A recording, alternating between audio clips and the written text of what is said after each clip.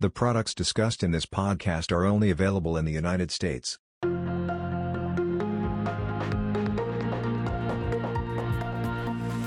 All right, hello and welcome to our quarterly updates podcast where active portfolio managers share their thoughts on the markets and their funds. I'm John Kabolis and I'm an investment strategist here at Natixis. Today I'm joined by Gretchen Amidon, an investment director of the Loomis Sayles Global Allocation Fund. The fund has posted strong annualized returns over the past 5, 10, and 15-year time periods. Gretchen, thank you for taking the time and joining us today. Thank you. It's great to be here. So to kick us off, I'm going to start going through the second quarter. So the second quarter was another excellent quarter for the strategy. Gretchen, would you mind walking us through the top contributors and detractors over the second quarter for the global allocation portfolio? So on the equity side, the two top contributors were NVIDIA and Amazon. I think it was probably hard to miss all the headlines on NVIDIA in the quarter. But to be specific, the company announced first quarter revenue that was well above consensus expectations. And they also announced a material rise in their guidance. And this was really driven by the increased popularity of generative AI tools like ChatGPT, which has been a significant tailwind for NVIDIA as a company as a critical supplier to the industry. Amazon reported strong revenue and earnings despite the inflationary and softer economic environment. AWS's revenue growth, that's their cloud business, was also ahead of market expectations. The company noted a more cautious client. However, they did remain confident in AWS's long-term growth opportunities. On the fixed income side, spread sector allocation really drove performance. In particular, allocations to the consumer non-cyclical, finance companies, and also consumer cyclical sectors. To give you some specific holdings, Teva Pharmaceutical Industries, BioMarin Pharmaceutical, within the consumer non-cyclical, within finance, holdings of mortgage lender Rock Holdings also performed particularly well. In terms of detractors, if we move to the other side of the ledger, on the equity side of things, two names were meaningful underperformers, Estee Lauder and Mettler-Toledo.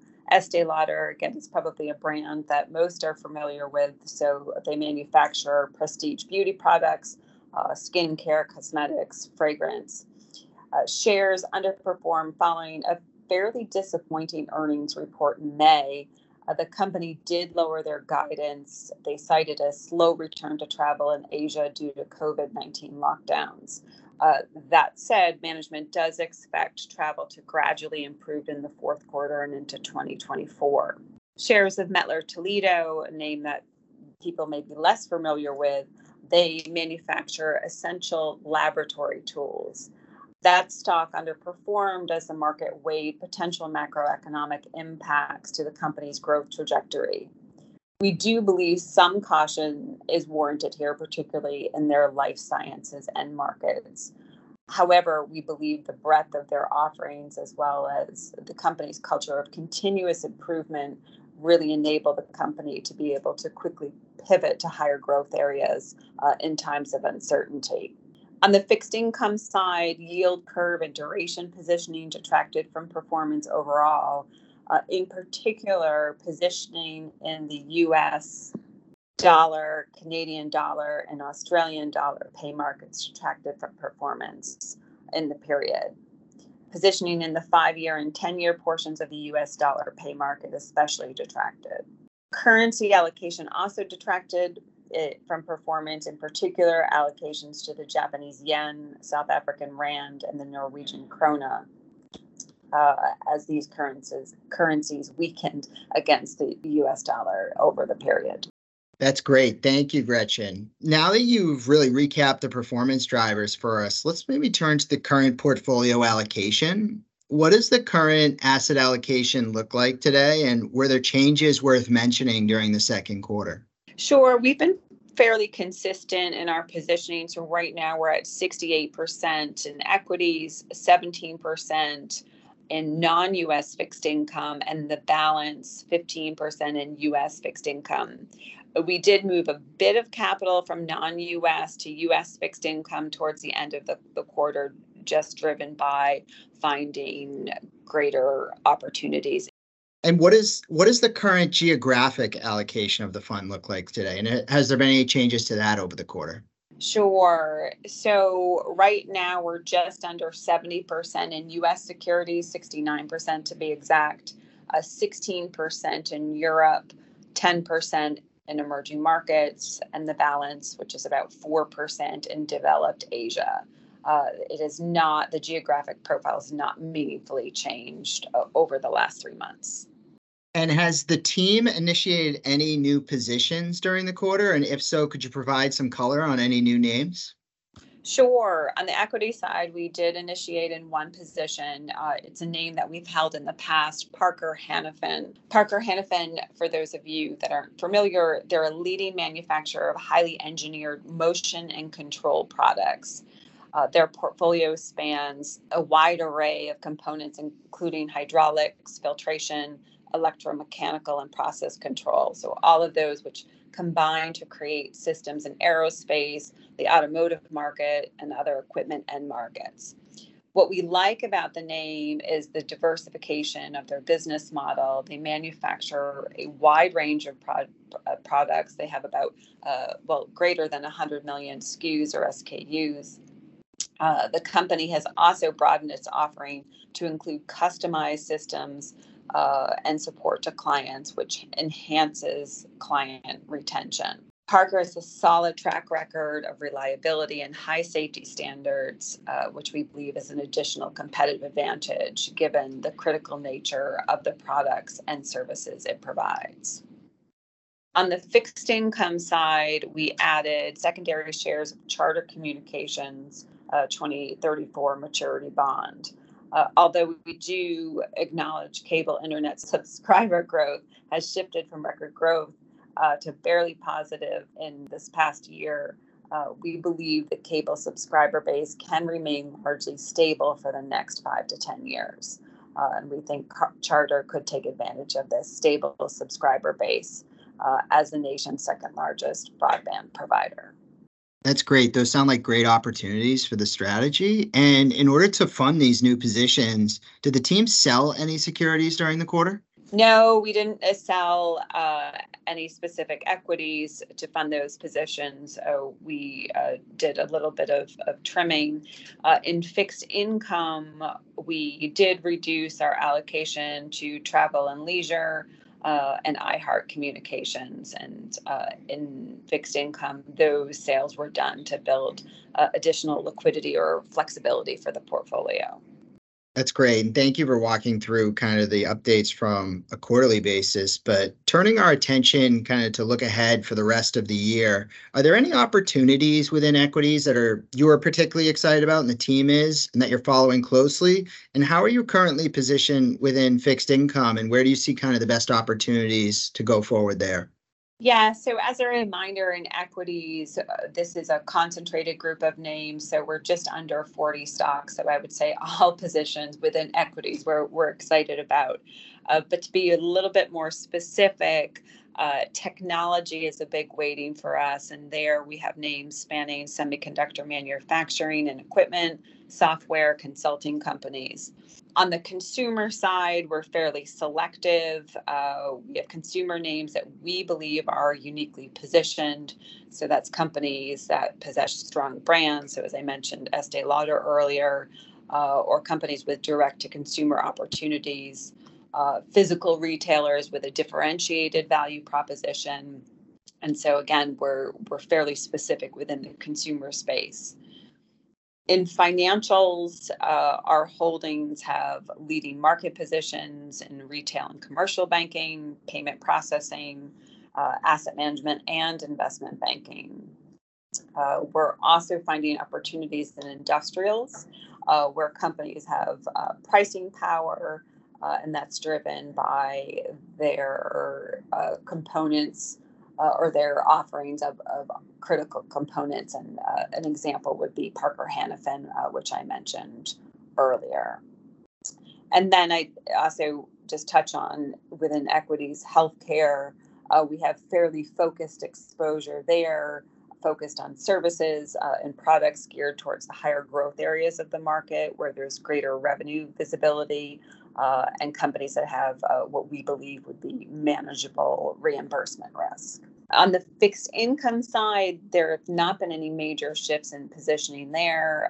We did extend our duration at the beginning of the year, and we've remained neutral versus the benchmark. In our view, the credit cycle is firmly in the late cycle stage, and the risk of downturn has increased. However, the timing of that downturn is a significant question mark for us. So the ability of the Fed to manufacture a soft landing could become more difficult if inflation remains sticky, likely leading to restrictive monetary policy for an extended period. We believe the combination of discount to par and favorable yield increases the potential value opportunity in bonds. We have been holding larger than average liquidity reserves and seeking to maintain an up in quality bias. So we continue to swap into more defensive industries and issuers when we see the opportunity. That's great. And you started to touch on it a little bit, but I think it would be great to kind of end, and if you could spend a few minutes here talking about the team's macro outlook for the rest of 2023, maybe talking about a little bit of your thoughts around interest rates, inflation, and the US dollar. Sure. Yes. So our macro team at Loomis currently forecasts the Fed to remain on hold under our base case scenario. So that is our base case. But we do acknowledge the risk of additional tightening if inflation remains uncomfortably high. In Europe and the UK, we anticipate the ECB and BOE will need to remain hawkish given more persistent underlying inflation and increased focus on unit labor costs. We do continue to see a divergence between the developed markets and emerging market monetary policy outlooks. On average, EM central banks are further along in their hiking cycle and in aggregate are expected to begin cutting in the next 6 months. In terms of the USD, we still have trouble forming an argument for immediate dollar weakness, given its potential strength in a downturn scenario. If a downturn becomes a reality, we would expect safe haven flows to contribute to continued US dollar strength. In terms of inflation in the US has eased, but core measures do remain elevated, and that's driven by higher services and wage inflation. Globally speaking, inflation appears to have peaked, while core prices should continue to moderate. From a GDP outlook, what we've seen is consensus has revised their estimates upwards, but we continue to believe that the global growth outlook remains challenged. So we're currently forecasting a U.S. GDP growth of 1.1% for 2023 and 0.6% for 2024. I think it's important to note that the upward revision for 2023 for consensus was driven by data surprising to the upside in the early months of the year. Despite signs of resilience in the U.S. economy, we do see leading economic indicators rolling over and tighter lending standards pointing towards a downturn.